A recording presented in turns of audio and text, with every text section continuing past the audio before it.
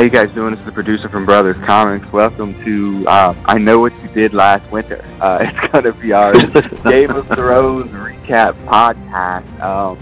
If you've been with Brothers Comics long enough, you know that we have recapped episode for episode for seasons. I guess that was 5 and 6 or 6 and 7, the last two seasons.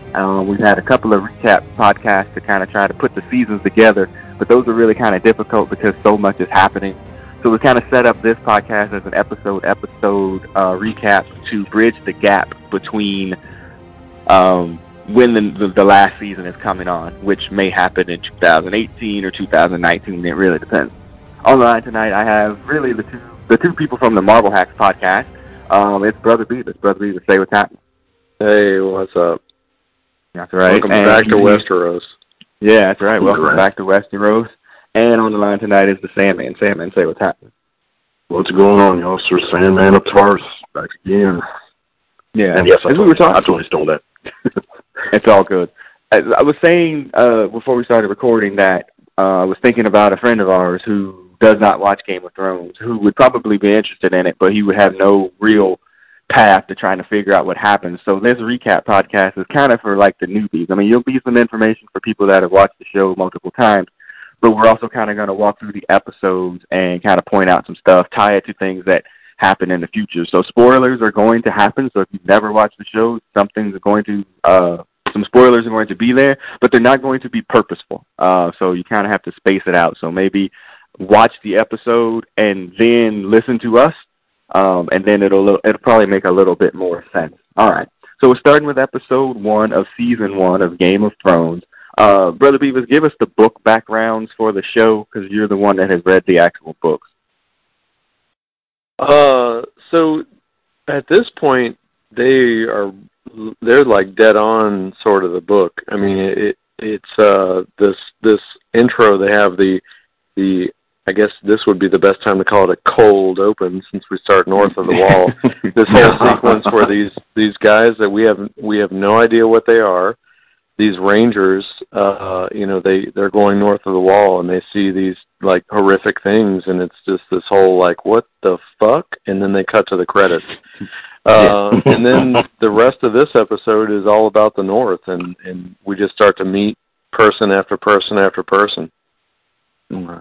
Yeah, if you could see my notes, the first season 1 opening, my first bullet says cold opening. You don't even get audio. You don't get audio almost 2.5 minutes into the show. Nobody actually speaks. And yes, it's 3 rangers. There's the wall. And, again, if you haven't watched the show before, it's like, what is this big icy palace, essentially?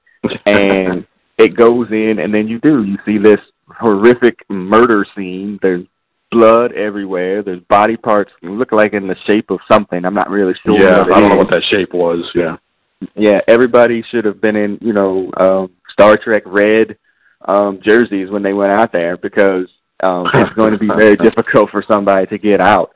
And, that's what happens. One person escapes, and they see this, and it's the introduction to what we call the White Walkers. Go ahead. And the thing is, too, is like the 3 characters they give you like sort of a cross-section of the guys who protect the wall. They have like the spoiled noble, who's sort of like the leader by default. You have like this grizzled ranger, and then you have like this, this kind of new kid who's like afraid of everything. I mean, right. The efficiency with which they tell the story in this episode is just amazing, and they give you like they so little of the story is told through dialogue. It's all about what you see. It's just, this episode is amazing. Right. Yeah. Right.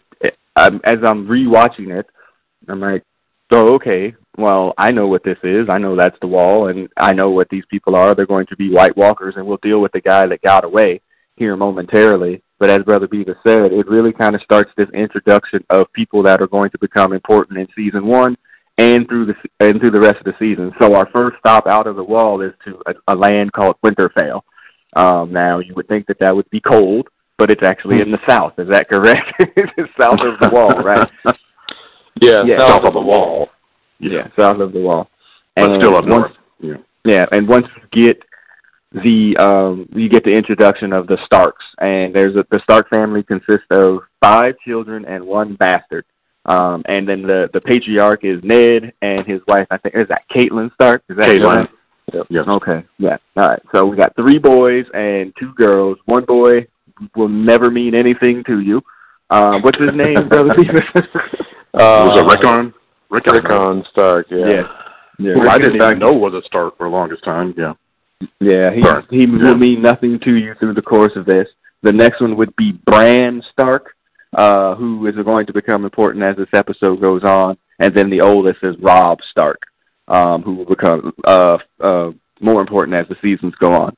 And then we have the 2 girls, Arya being the youngest one, who's a bit of a tomboy, and Sansa, who is the oldest, who is definitely the opposite of a tomboy. Sam, you were saying at the start, like, you know, watching this, like, everybody looks so young. Yeah, I mean, I was taken aback almost, like, how long ago these seasons were, because, I mean, what the current season is 6, 7, something like that. And, yeah, like, Sansa, Arya, not Rickon, what's his name? Yeah, Bran, you just said his name. I mean, they're children when this thing started, you know, and we've been around them so long, they've actually grown up. I mean, Bran is probably taller than me now, in the current season.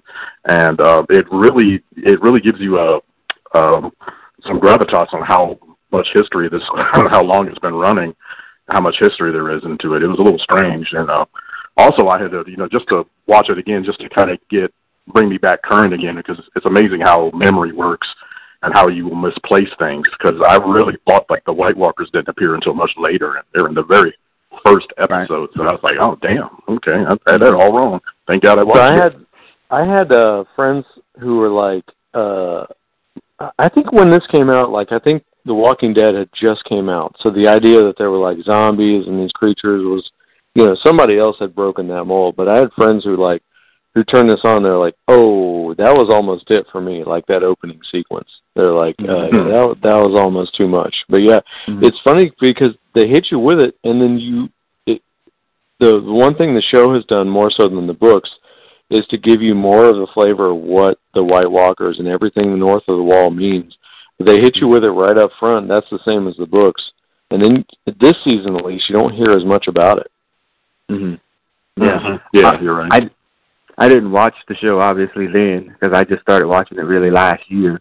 And the funny thing is I would hear y'all talk about it either on the podcast that y'all did for the 2 seasons, the one you did without me, or because I wasn't watching the show, or I would read stuff, you know, in entertainment books or whatever, and the little girl that appears at the beginning of that turns into, like, a White Walker, I was like, oh, that must be the Red Witch. I don't know. I just was like, I don't know, because I didn't know shit about it. I just didn't know anything about it, because the way y'all were talking about it was just my description, you know. Like, oh, okay, that's the Red Witch. It wasn't. So it's just a random little girl that got killed and then turned into a zombie. You know, that's just how it works. We did forget 2 people that are in Winterfell that you're going to see who are important. One is... I put his name. I put it down because I couldn't remember at the start. I put it down as Jerome. Like, he's the Jerome of, like, you know, with Morris Day and Jerome from the time. Yeah. Also known as, he will be known as Reek later on. What's Reek's real name? I totally forgot. Theon Greyjoy. Theon Greyjoy. Yes, he is there. He's like Ned's.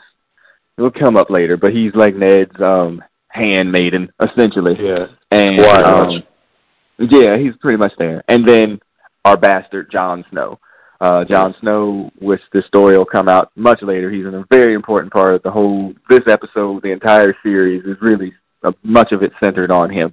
But he is a bastard. He is, I want to use the right words. He is Ned Stark's bastard. We'll just leave it at that for now. No spoilers. All right. And it's funny how they you know, when they're showing you the characters in this episode, like, they hit on, like, the main thing about them, almost like they're one-note characters. Like, you know, Robb is almost transparent.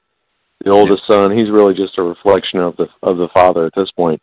Jon is actually the one who has the most relationship with the family, and you see, like, all the efforts going into Bran, and then Arya, the contrast between Arya and Sansa is like huge. They show them in this, they're doing needlepoint, and obviously one of them loves it, and one of them hates it. One hates it, and Yeah, and Rickon is worthless even back in the day.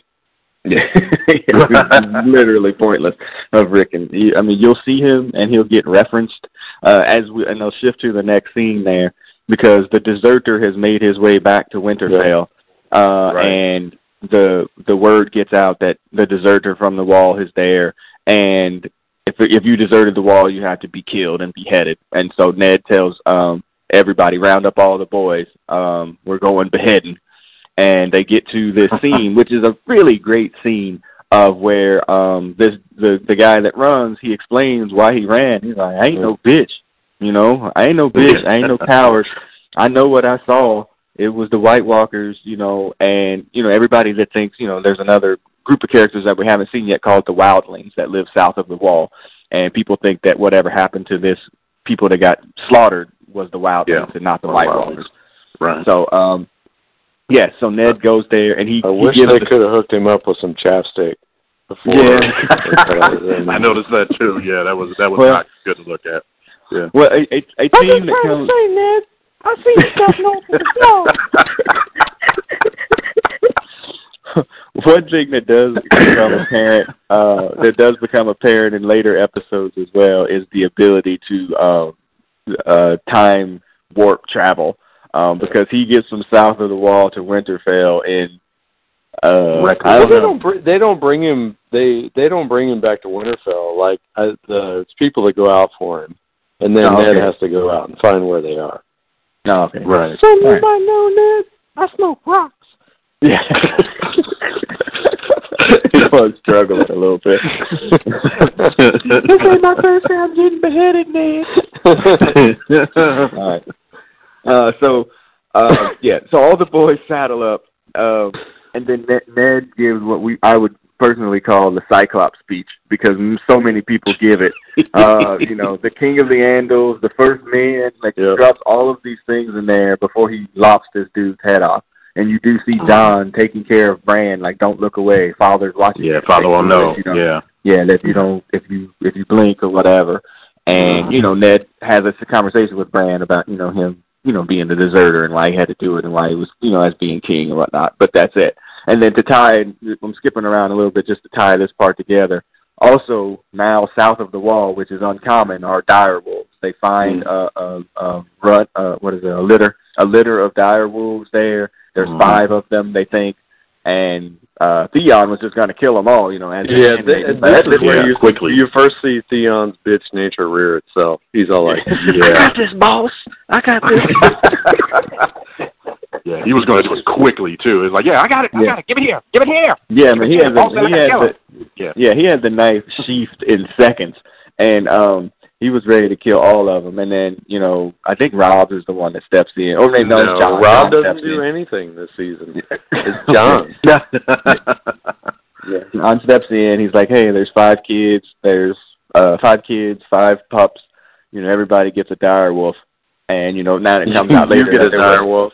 You get a dire wolf. You get a dire wolf. You get a dire wolf. Yeah, but there was a runt of the litter, which is winds up being Jon's. And now the dire wolves will become important much later on, and very sporadically, and very much in a Midnight Rider, as used a wrestling reference, a very Midnight Rider reference that they just come around whenever they need it. It really is. It's just kind of like, oh yeah, we need the dire wolves. Okay, yeah, to make a hot Ricky Morton tag. They were kind of drain on the CGI budget, I think, was their biggest problem. So. Okay, especially as they start to get bigger. But yeah, so that's that. This all happens in the first, I don't know what, in the 12 minutes of this show. Yeah, 12 not even. Yeah, something like 17 minutes, 23 seconds, counting credits.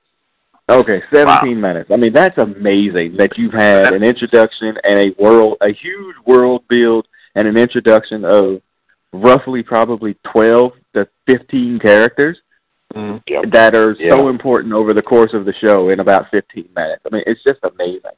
And they've given you the flavor of Winterfell. They've given you the flavor of the Wall. They've given you the flavor of the lands north of the Wall. Right. And name dropped Wildlings already. Name dropped White Walkers already.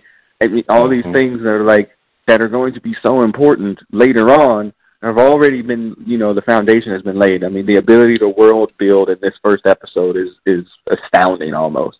There's a great line where when Ned talks to Bran about it, he's just hacking the dude's head off, and he's like, he said, well, he said he saw the White Walkers, and Ned's like, well, a man sees what he sees.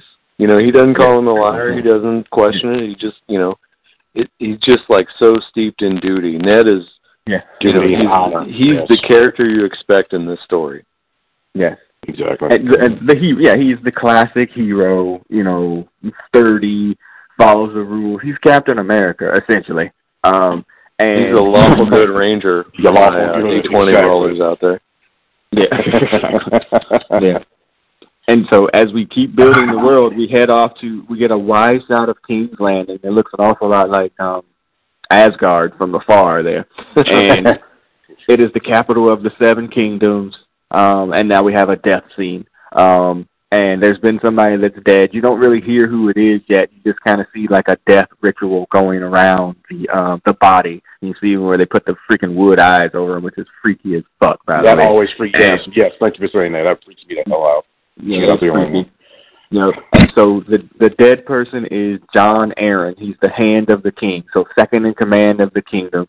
He is dead, and you don't see anything until it does a pull-out shot where you see these two characters talking who you don't know who they are. They're both blonde. They're looking at each other, and they have a secret, and the secret is, he knew, and what if he told anybody?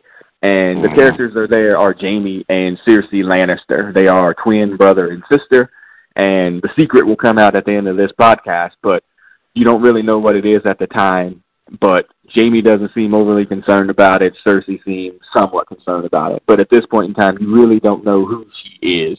Kind of on the rewatch, knowing what you know, Brother Beavis, does that scene ring like truer, or does it just seem like it's just a random introduction? I think the Cersei is like, I don't think you get even the hint of how far she's going to go, even at this point. And even by the end of this episode, I don't think she goes on such an arc over the next 6 years, 7 years, whatever. I don't even think you get a hint of how bad it could be at this point. Right. And Sandman, you were saying that Jaime is going to make an arc as well, but it's not the one that you think.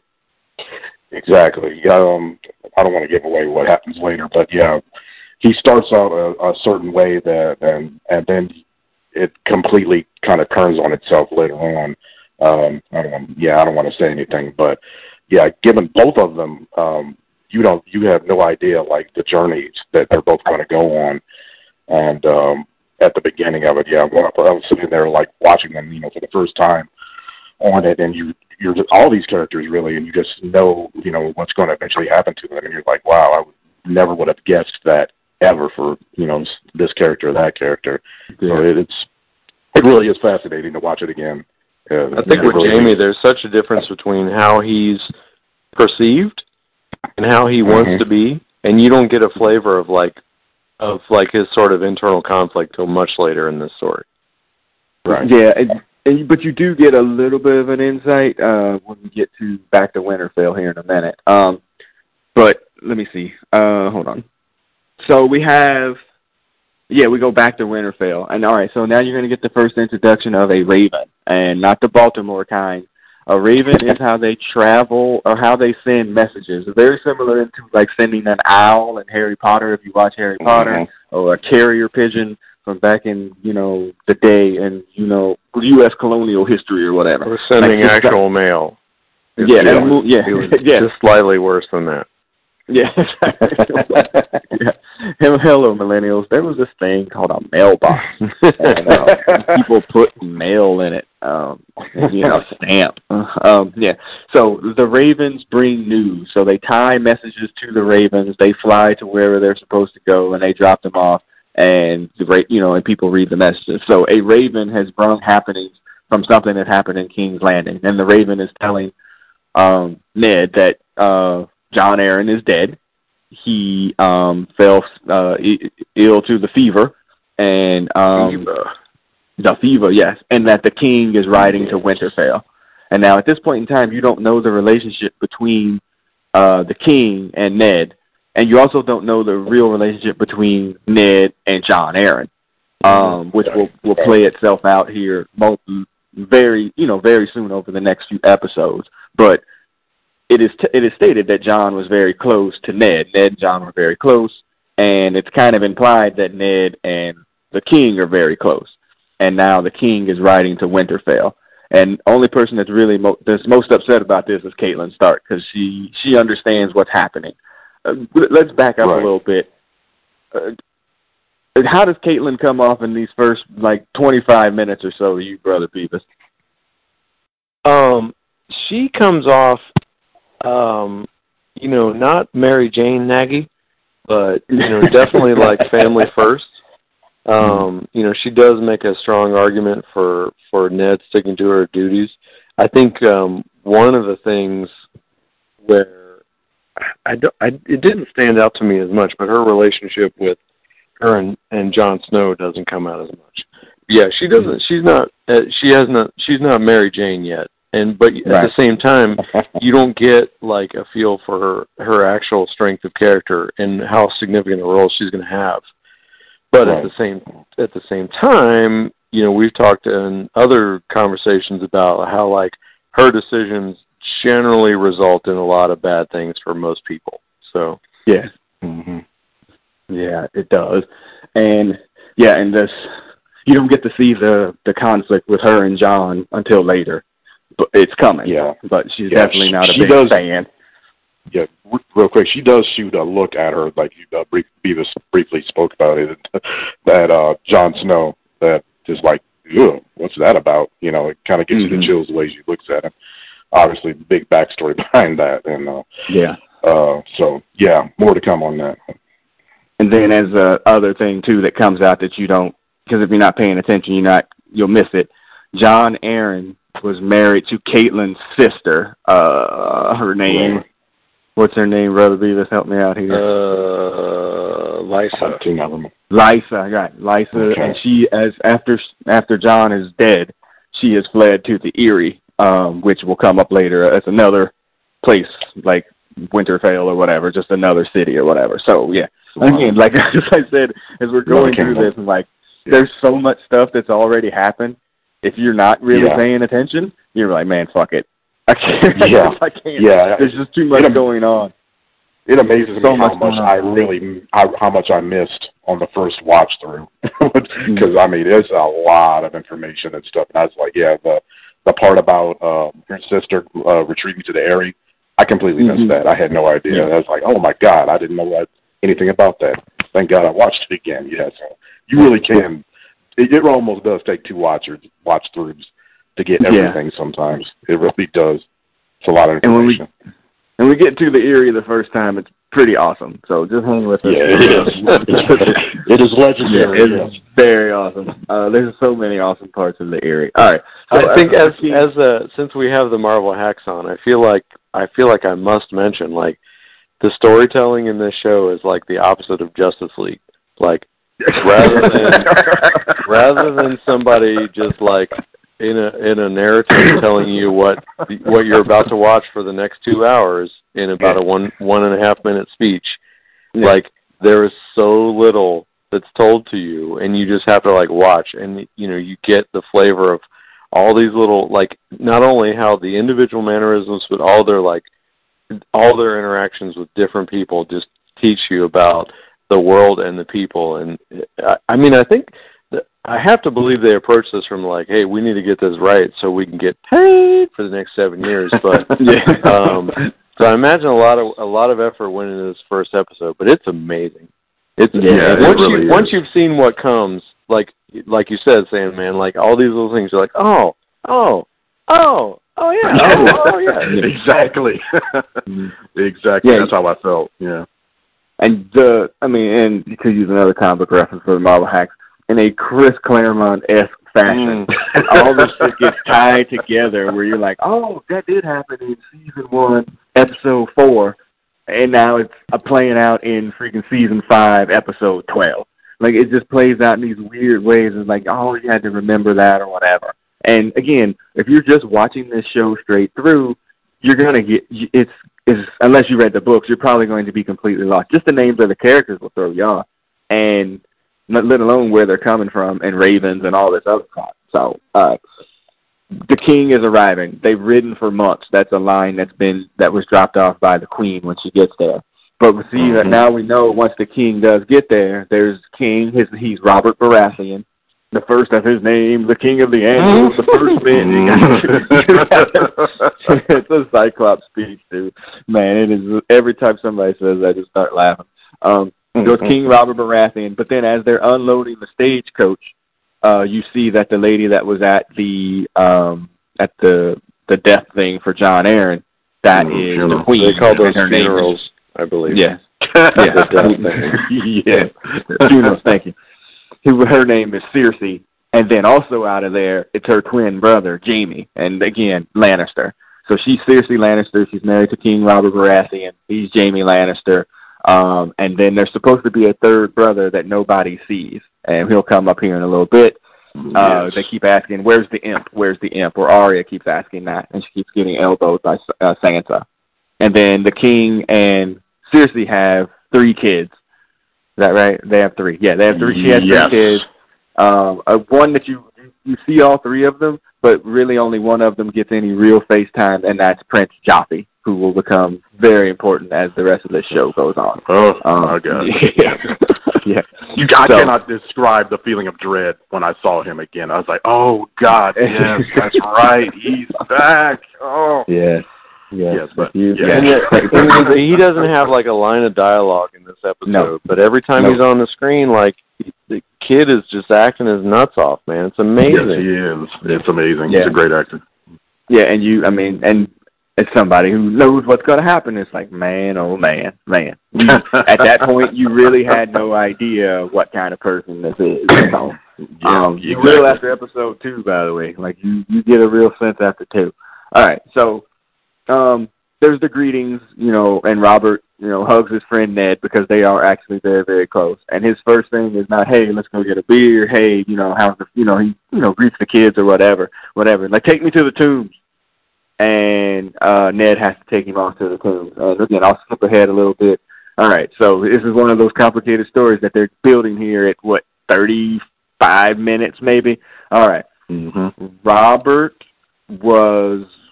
he wasn't 30 married. minutes, 53 seconds. Thank you. He was not married, he was pledged to Ned's sister. You got to help me with the name on that one, though. Lyanna. Yeah, okay. He was pledged to her.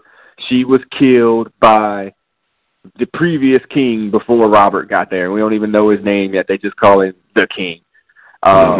When it'll come up here soon enough.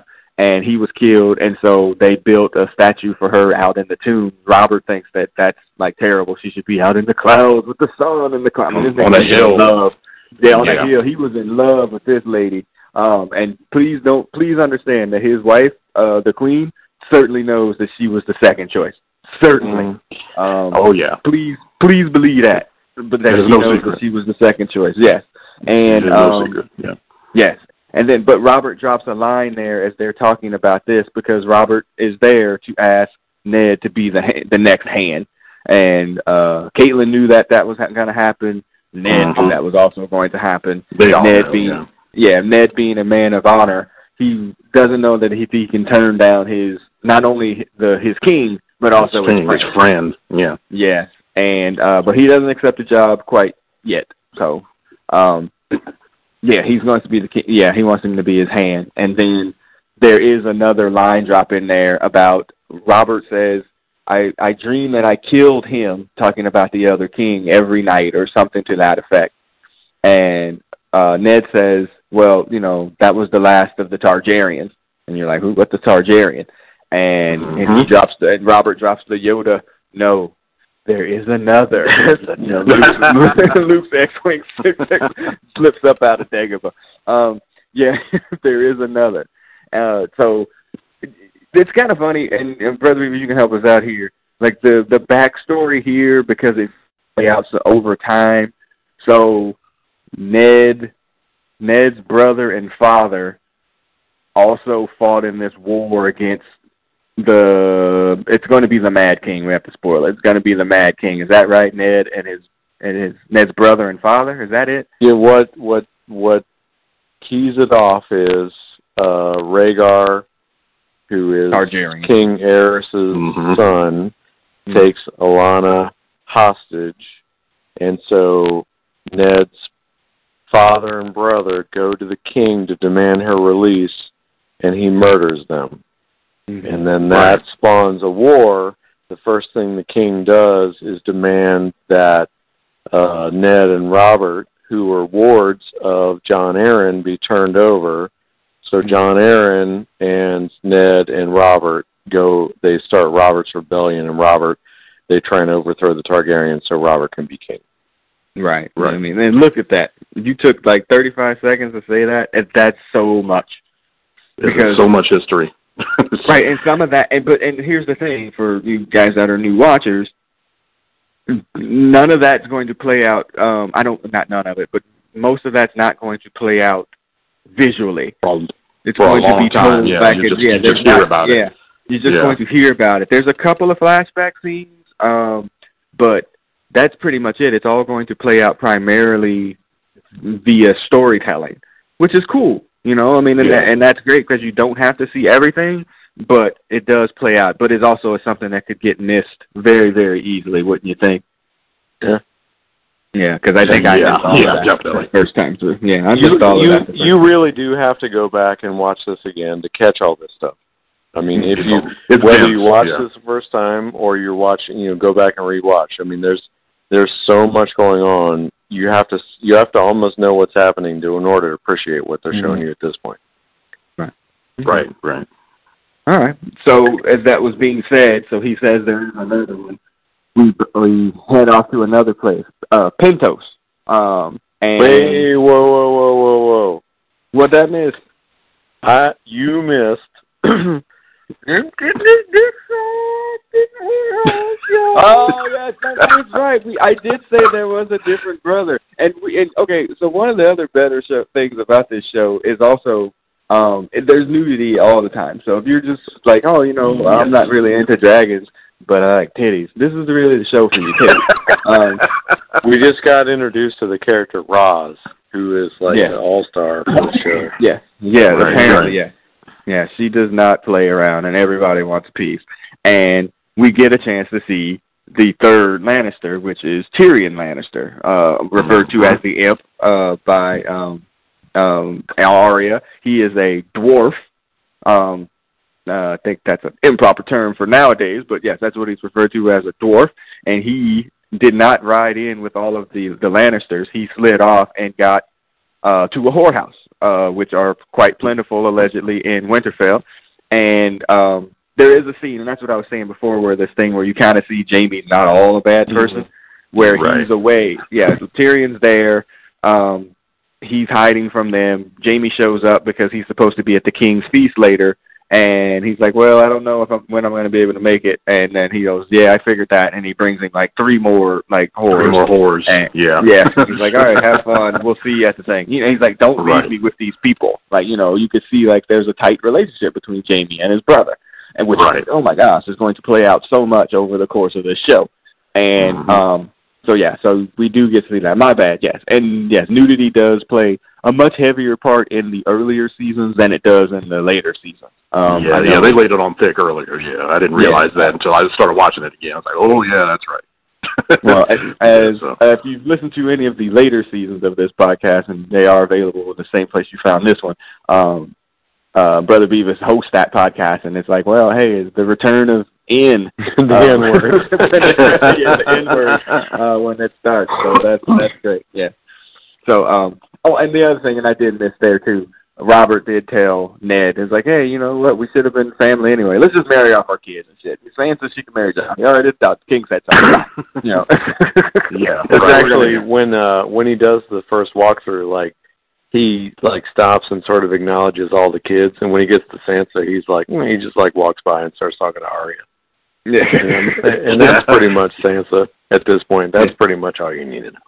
Yeah, there's more than enough. Yeah, more than enough for me. And again, later. So So, all right. So now we're off to Pentos.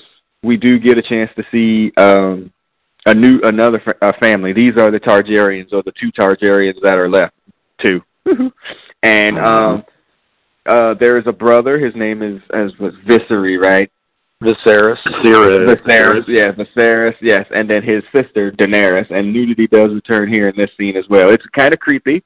Kind of creepy, because he looks like he's preparing her for something, and he is preparing her, because Viserys thinks he is the rightful heir to the Iron Throne, which I don't know if we name-checked that yet, which is the throne that the king of the king sits on. Yeah, the king of the Andals, he sits on the Iron Throne.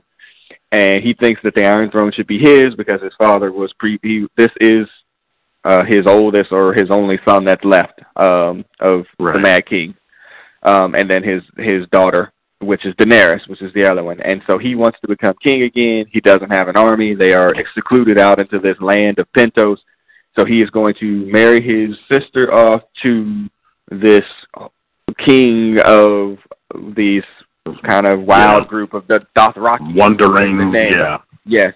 He's going to marry her off to the queen of the Dothraki, which is Khal Drogo, and they're going to be married. Aquaman. Aqua Bro. Yeah, Aqua Bro. And, and this is setting up this, there's going to be a marriage scene here, and we'll talk about it here in a little bit, but yes, so Daenerys makes her first appearance. She's butt-ass naked. Anybody got any thoughts about that? So I didn't hate it. Yeah, they had the one thing they haven't even gone full frontal yet. Which is something that comes in later in the series. Right. But yeah, there's a great a little nugget where after she gets totally molested by her brother, and he basically just kind of crushes her in every possible way, she turns around and jumps. She steps into the pool, and they're like, "No, it's too hot. It's too hot." Right. She just walks in, doesn't even care. Yeah, she doesn't even flinch. The thing that hit me was when you know what she becomes, the way she portrays just this little girl in this the early episodes. This is some quality stuff here too. Yeah, it is. Yeah, it really makes you appreciate it. Yeah. Viserys is one of the few. There's so few all black or all white or all good. There's so few absolute characters, and Viserys was just absolute asshole from the beginning. I call him Blonde Loki. Yeah, he's a straight ass. Yeah. Yeah, there's nothing redeemable about him at all. And there's nothing redeemable about him. And so yes, he wants his army to regain the throne. So we get introduced to the Dothraki, and we get and that's it. Yeah, and then Khal Drogo, although we don't see him initially, because then the scene shifts back to Winterfell to the King's Feast. And he rolls up. They're like, "Hey, here's my sister," and he rolls up and doesn't say a word, and then just rides off. Yeah, he just looks at the wares and then rides off again. Yeah, and he's like, "What happened?" I was like, "Yeah," and whoever was his hype man is just like, "Oh no, if he was mad, you'd know." You would know which was a cool line. Yeah, he's like, "Oh yeah, if it was a problem, you would know about it. You would know." Yeah, if there was a problem, he would solve it. Solve it. So that's a Vanilla Ice reference. Google it. So back to Winterfell for the King's Feast. And then this is really the first time, when you see Robert come in the first time, he's kind of a fat, not really an overly opulent king, but there's the words that, he likes to drink and whore, and now you get a chance to see it. And you also see that his give a fuck button is broken because he's kissing and filling up the waitress, and in full view of his wife, who is watching this and obviously is not happy about it. But, directly at it, yeah. Yeah, well, the best part is Caitlin, because, I mean, having, been married for a while and having been in those situations where you're, sitting with the spouse of a friend, the spouse of whoever's your spouse, is I have no idea what to fucking say to you. So, you're really just sitting there, just your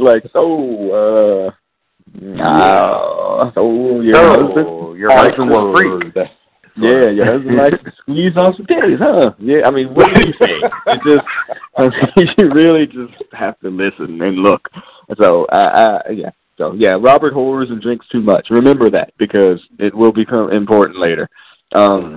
We shift to outside Jon Snow. And that's another thing about this show, too, Brother Readers, that as we talked about this on other podcasts, that you're like, yeah, like somebody will show up, and then you don't see them for a very long time. Now, as the show goes on, they'll show up in an episode. Then you might not see them for multiple episodes. But in this one, like, Jon was so important in the first 15 minutes, and then for 35 minutes, you don't see him. Like, you just don't. Yeah. And then the poster child rides into town. Uncle Benjen runs in. Uncle Benjen, yes. Yeah. And that's another thing, too. Uncle Benjen, who comes in while Jon is outside. Benjen Stark. Yes, mad. This is Ned's brother. He is like one of the major people at the wall, and he comes in. And Jon is very close to Uncle Benjen, and he's wants to go to the wall. Jon wants to go to the wall. He's like, I want to go to the wall. It's like, well, you got to give up so much. You don't understand what that means. He's just like, he wants out of there because he's really tired of being like everybody calling him a bastard. Yeah, but funny. And Uncle Benjen's like, well, that's cool, but I'm just trying to pick out the milk carton I'm gonna sit on for the next 5 years. So that's an unintentional spoiler, sir. Yeah, because that does become very important later. It's like, oh man, that was the this is an inside joke for y'all. That is the ultimate freaking Ricky Morton hot tag right there. When he does come back, because damn. All right, so yeah, so he comes. Yeah, Uncle Benjen's there. He's like, I'm gonna go in there and talk to my brother. And he's like, if you tell father that you want me to go to the wall, I can get a chance to go to the wall.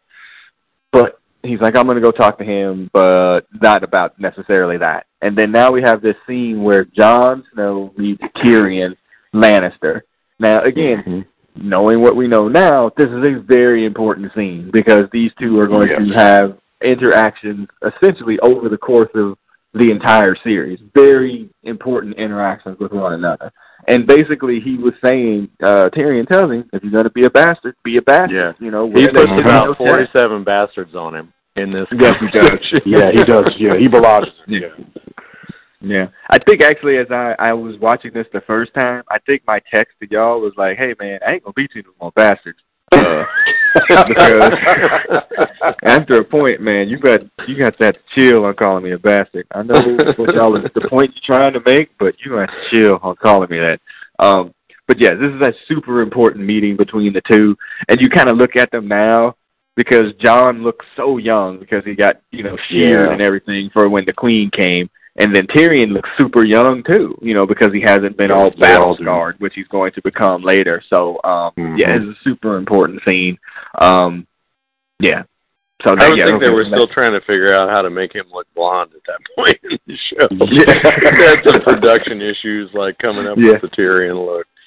Yeah, well, the scene at the whorehouse. Yeah, at the scene at the whorehouse, it was like so weird because it's like an up angle shot coming from him, and he's just like standing there, and he's got this goofy look on his face. It's like, what's going on here? I don't understand. Yeah.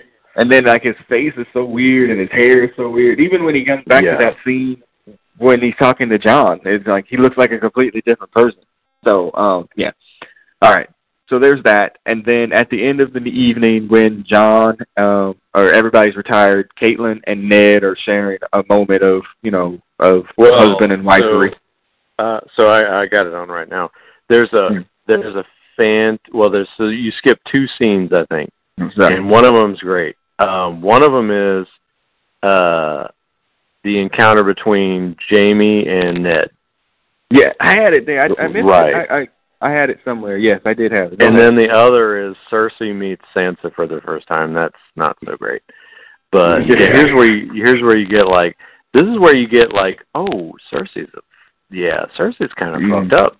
And then you start to see like how Catelyn is having to integrate into this world. Like she would have been perfectly fine in the North.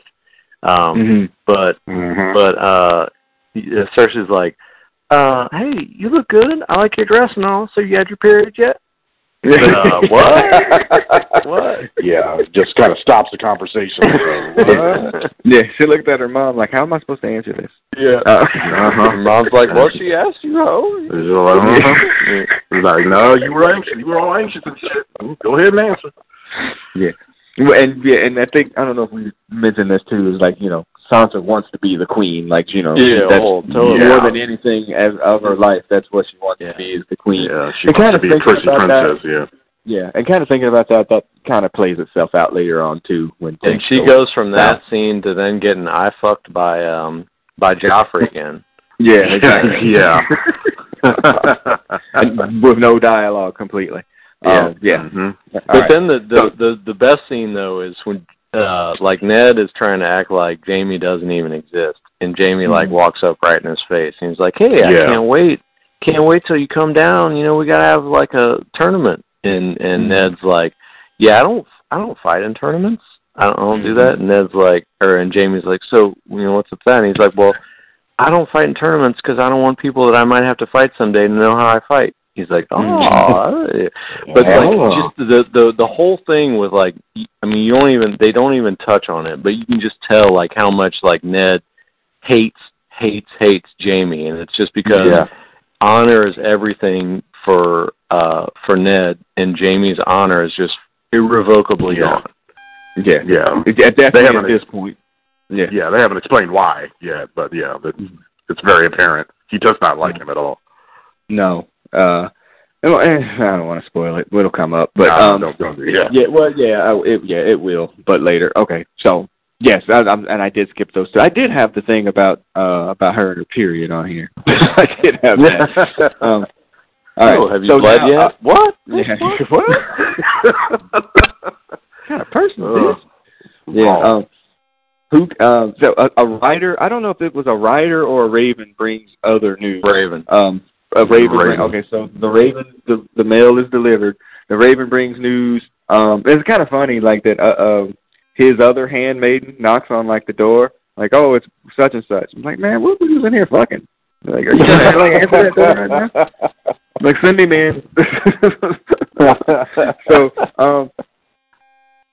So he comes in, and it's news from the Eyrie.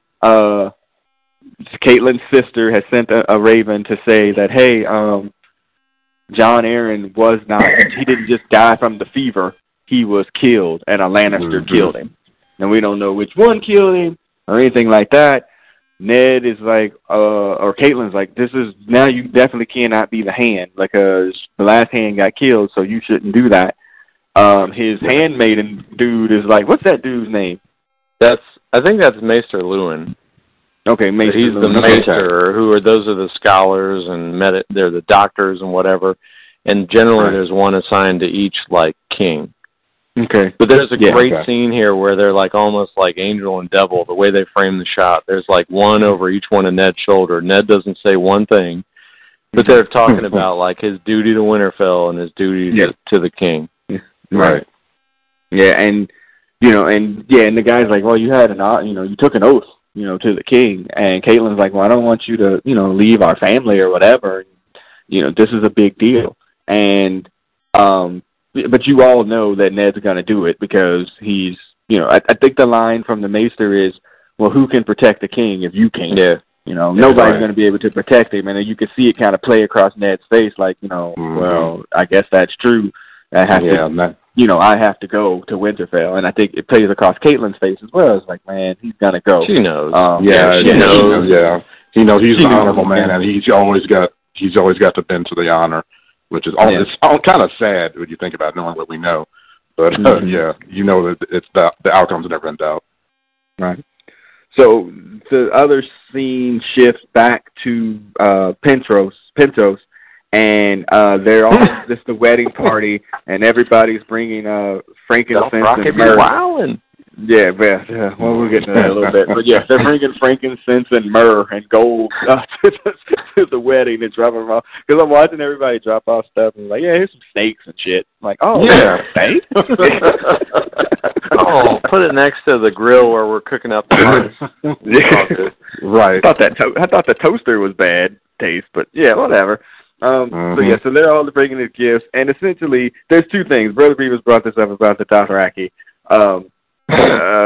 They be wild, and if we talk about this on a different wild and out. That we talked about those in a different podcast. It's like, I hate the fact that they made like the darker skinned people like savages and wild people, but I'm gonna get over it right now. There's that. But then there's also this other scene too where it ends where two things. One of the gifts is dragon eggs, and and supposedly they've been petrified, and it's just a gift from somebody. We also get introduced to Jorah the Andal. Who's going to be very important as we go through. You also see, this kind of weird father-daughter relationship. You can see it build, like, very briefly in their interactions with one another as he brings us to now. When we start to refer to Daenerys, we're also going to be referring to her as the Khaleesi. So Daenerys, Khaleesi, those are really the same person. And then after all the presentations, we get ready for what I call the rape walk. Khal Drogo is watching this play out. Everybody's having fun. They're dancing. They're fighting. They're, it's just a really wild, like-ish scene. And then, but near at the end, he's just like, I'm done, and let's go. Time to go, consummate the marriage in a rape. Now, there are people who, love this show, but are concerned about a lot of the misogyny to it, and they're not wrong. I mean, there are parts of the show that are a little bit off in that regard. Let's think about, at the time when this was coming out, I don't know if this is in the Ray Rice era, but there was a period where everyone was up in arms about violence toward women. Right. And that never reached a conclusion. And here we are today, everyone's up in arms about violence against women in the workplace, or not violence, but sexual harassment. Right. Yeah. I mean, and even the actor that plays Khal Drogo, I think it was a few years ago at Comic-Con, he made I love this show. You get to, whatever, and rape women, and people are like, He had to back off of that quickly. Yeah. Yeah, so, it's just, it is a part of the show. So if you're sensitive to those types of issues, you're going to wince for this show. There are moments where you're like, that's not really cool. And, but it's kind of one of those things where it doesn't take away the overall good of the show, I guess. I don't know. It's problematic in its points. But, yes, so there is the rape walk. And Daenerys, she gets raped. I don't know how to phrase that without laughing, She asks him if he speaks the common tongue. He says no.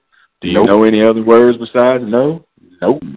And, he undresses her and bends her over. Ironically, in this case, no does not mean no. Yeah, no, not at all. Yeah, so, definitely not. Yeah, so it's been, it is what it is. Okay, so I don't want to dwell on that too much, but it is an issue. All right, so the last scene of episode 1 is what, and I forgot to put the subtitle on this episode as the subtitle is "The Things I Do for Love." So we'll get to that in a second. So, a scene? Oh wait, there is one great part before the rape. He gives her a present, and she's like, he gives her this horse, and she's like, what's the Dothraki word for thank you? And Jorah's like, there is no word. Yeah, there is no. Right. And maybe at that moment we probably should have known. I was like, oh shit. Run, bitch!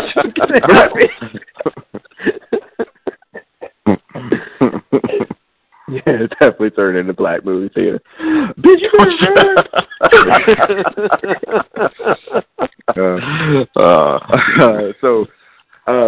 So back in Winterfell, I'm completely lost now. Yeah, back in Winterfell, Bran is still there. He is one of the Stark children. He likes to climb on stuff, and this happened in one of the earlier episodes. He's the first one to see the king's entourage and everybody coming, because he's on top of the castle and he sees them, from however far away, and he runs from the top of the castle to the bottom of the castle. His mom catches him, like, how many times have I told you no climbing in the house? And he's, okay, no, promise me no more climbing. Okay, fine. And so Robert, Ned, all the boys, they're going out on a hunt to hunt boar and drink. And so he's left there because he's only 10 years old. And so his mom is away as well. So he's like, all right, well, I'm going to go climb. And so he starts climbing up the castle again. And he climbs, and then he comes across, he hears something. Like, he hears, like, moaning and groaning. And so he starts to climb towards the sound. And then when he gets towards the sound, he sees, in a scene, really, I mean, you see two people fucking. You don't see the woman's face. You really don't see the man's face at first. Just to be clear. Yeah. But, Yeah. What'd you say? Doggy style, yes. Dire wolf style. Dire wolf style. Yeah, and so when you see them, like, when her face comes up, you see that it's Cersei, the queen, and she's having sex with her twin brother, Jaime Lannister. Ew. Yeah, ew is right. Yeah. Incest is a part of this show, more than you know. And very much, yeah. Yeah, and so Bran sees it, and he automatically recognizes immediately that this is a problem. And then Cersei sees him, and then she recognizes that that's a problem. Now, that should also have been run, bitch, run. Like, Bran doesn't run. He gets kind of caught because he's dumbfounded, I guess, kind of a train. Shocked. Shocked. Yeah. And so Jaime gets a chance to get, like, close to him and gets his hands on him.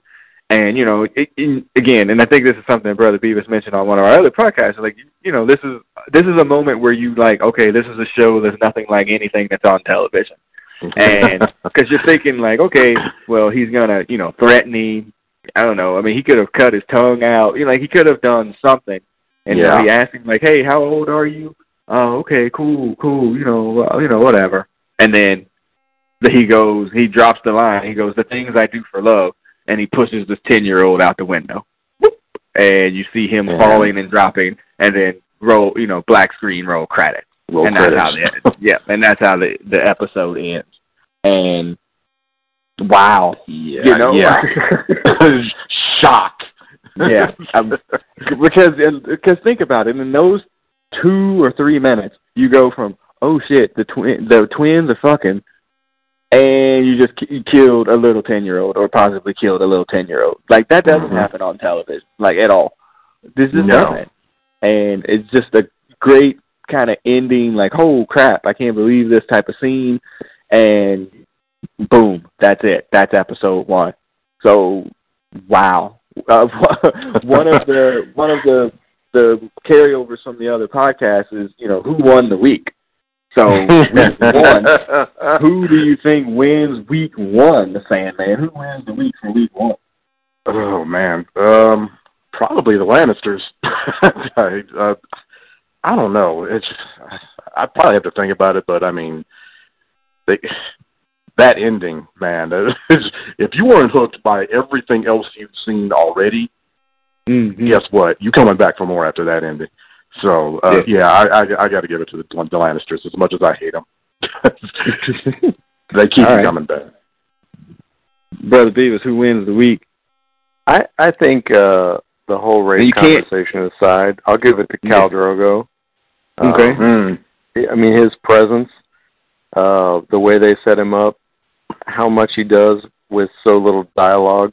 I guess I could say the same thing about Joffrey, but I will choose not to. I mean, I think they establish him. I would also say, like, Robert kind of, like, rolls in, the Fat King, sort of does everything he wants, gets his way about everything. I think he's in contention, too, but I think they set up Khal Drogo as, a really powerful badass. Yeah. Yeah, I mean, those are all good, I guess, choices, too. My thought process originally was like, I don't know if anybody really wins this week.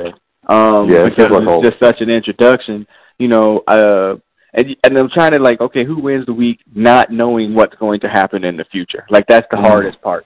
You know what I mean? So I'm like, well, I mean, Jon comes off really great in this episode. Ned comes off great in this episode. I mean, nothing bad happened to Tyrion. Yeah, not the best. Right. Yeah. Yeah, Tyrion. Yeah, Tyrion had a great week. Said. Yeah. It's just got all the stuff that he got to do. You know, Yeah, I mean, that too. Yeah, no I mean, joke. and really, and in theory, you could call Jamie a winner. You really could, because you know, he's gotten a chance to, one, get inside the head of the new hand, and two, you know, he eliminated at least he eliminated the person who's going to tell on him, you know, in more ways than one. Yep. You know, two people. So I don't know. My inclination is to give it to Ned, because you get a chance to see, you know, him in really all of his glory. Again, not knowing anything about what might happen in the future. So, all right. I think the amazing thing too is how much storytelling they do, and yet it still feels eventful. I mean, right. It does. I mean, the pacing is slow. There's lots of scenes without dialogue. It's very deliberate, but this still feels eventful. It still feels like something's happening. Okay. Yeah, I mean, yeah. Okay. So who loses the week then? Bran. I don't know. Old boy from the wall. Yeah, he didn't win. Yeah, he definitely had a Ashley Larry from the wall. Yeah. Yeah. Right. That Wildling family at the beginning didn't win the week either. Yeah, that's true. Yeah, they got nothing good happened for them. Just to be all nameless and stuff. I mean, like I said, that's kind of tough, because it's really hard to like kind of say who you want without knowing what happens. Like, well, I can pick this person because I know what's going to happen later. So I know it's kind of difficult. All right, so the last part of that is, what would you rate the episode 1 through 10? What would you give this episode, Brother Beavis? I give it absolutely a 10, and I think it's just, like I said, it's even without future knowledge, I think it's just it's something like you've never seen before, and the shock of the introduction and the hard cut from that, the subtle, you know, the way they introduce all the characters in a meaningful way, and they set you up for like they're just hitting you with like these Scooby-Doo mystery after a Scooby-Doo mystery, and hitting you with a cliffhanger. It's an amazing, like, I really do think that it was like, hey, we may not get to make this. We better make sure this is a good one. I think that there was a lot that went in to make this, you know, absolutely perfect. I think I think I give it 10. Yeah, and that's a good call about we might not get another shot, so we might as well just throw it all, you know, go balls to the wall, and, you know, to put everything that we want to put in it just in case it doesn't work. All right, Sandman, what would you give it as an episode? I don't see how you could not give this a 10. I mean, just kind of back up what Beavis said. Think about all the characters that they successfully not only introduced in this, but hooked you into wanting to come back to find out more about it, more about the history of this world, to see like how these things are going to play out. You know, the characters they introduce as far as like, well, okay, well, that's a hero, well, that's a villain. You know, well, I don't know which he's going to be, but you know, you really want to come back and find out, because this show is just interesting to the max degree. I mean, the first time I saw it, I was like, well, guess I got to make time to watch this shit now, because I got to know what happens. So this is a 10, man. There's no other way around that. And that was the hard part for me, is like, because that was one of the questions I kept asking you guys, like, what was it that grabbed you? Because I think I was 3 books in and when this show came out, or maybe 4 at least. So I knew a lot of it going in, and for me it was just like, man, I can't believe that, you know, something that I enjoyed is being made on such a scale, and you know the HBO shows are just done with like such quality. Yeah, really well. And so, you know, I had guilty knowledge going in, so it was awesome. But yeah, I really think even if you don't know anything, this just grabs you in so many ways. It's hard to like. I've seen a lot of shows where I watch them like, it was all right. I may watch it. There's no way you're not watching the next episode of this. Yeah, exactly. I mean, again, think about how episode 1 ends, you know, not just the freaking incestual doggy style scene. Like, oh crap, what's going to happen to that little kid? You know, like little kids don't get hurt and killed in TV shows. They just don't do it because it's just not good TV. No. People don't like to see children get hurt. Well, not this show. Not they established like, very early on. Yeah, what this series is going to be. Yeah, so it's like, Yeah, so how's this going to turn out? Like, you see this kid dropping, it's like, oh, well, I at least need to figure out what happened to this little boy.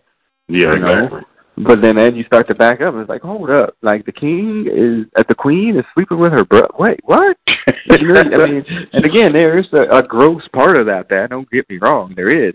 But there's also that's pretty dramatic, and I want to know how this is going to turn out. So, yeah. I'd have to give it a 10.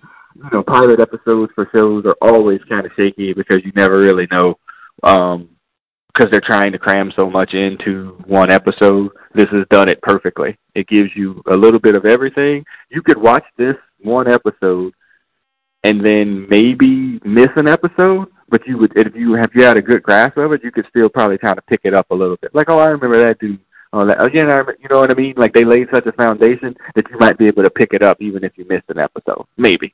Not too many, though, but you would be able to pick it up. Yeah. Okay. All right, cool. So that's episode 1 recap. And again, we're going to go through, what is it? I think season 1 is 10 episodes. So we'll go through all of season 1, episode by episode. And, you know, again, we'll try to not spoil too much. It gets difficult. Trust us. It does get difficult to get through it. It's going to be a challenge, yeah. Yeah, it's going to be a challenge to not give you too many spoilers. But I think if you watch an episode and you go back and watch and listen to this podcast, you're like, oh, okay, like I have a good idea about who is what. And then when you get to episode 2, you'll have a better idea. You won't be, you know, completely lost like I was. I was completely lost. I was just getting the main points. I definitely was, you know, the details were completely missed on me. A lot of the main, huge details that we played out in the last season. I'm like, oh. So, yeah. A lot of aha moments that played out later. Okay. All right. So that'll wrap up episode 1 of I Know What You Did Last Winter. Great name, by the way. And, all right, so you'll be able to find this podcast on SoundCloud, iTunes, and Stitcher. Rate, review, subscribe. It'll be a part of the Brothers Comics podcasting network. You find a lot of shows on there. Brothers Comics podcast, the Marvel Hacks, which these gentlemen are a part of, the Intersection, the Unmasked podcast. I got one more in the holster there that I'm waiting for these guys to come up. I can't really talk about it yet, but yes. So lots of good things going on at Brothers Comics. So again, you can find us at brotherscomics.com. You can find me on Facebook at Brothers Comics. You can find me on Twitter at Brothers Comics. You can find me on Instagram at Brothers Comics. You can find Sandman at Sandman415415, right? Yeah. On Twitter, yes. On Twitter. Right, so, yeah. And Brother Beavis is in the ether on the social media stuff. So, don't worry about it. If you need him, find me. All right, so I'm going to wrap this up. And as the Game of Thrones music takes us out, Sandman, sign off. All right, y'all. We will see you next time. See you later. All right. Brother Beavis, sign off, my friend. All right, I'll catch you next winter. That's right. Winter be long, man. Winter's coming. Long. It's coming. It's coming. We'll be back. Yeah, Winter is coming. That's going to come up in a different podcast, too, by the way. This winter is coming apart. And Ned does drop that in this episode twice. And him and Benja now, you know, kind of have a little line about it. Almost as if it's a joke, but it's not. Like a serious joke. So, all right. So, yes, winter is coming. The podcast is I Know What You Did Last Winter. Again, rate, review, subscribe. All right, we'll see you guys on the other side. Peace. Peace out.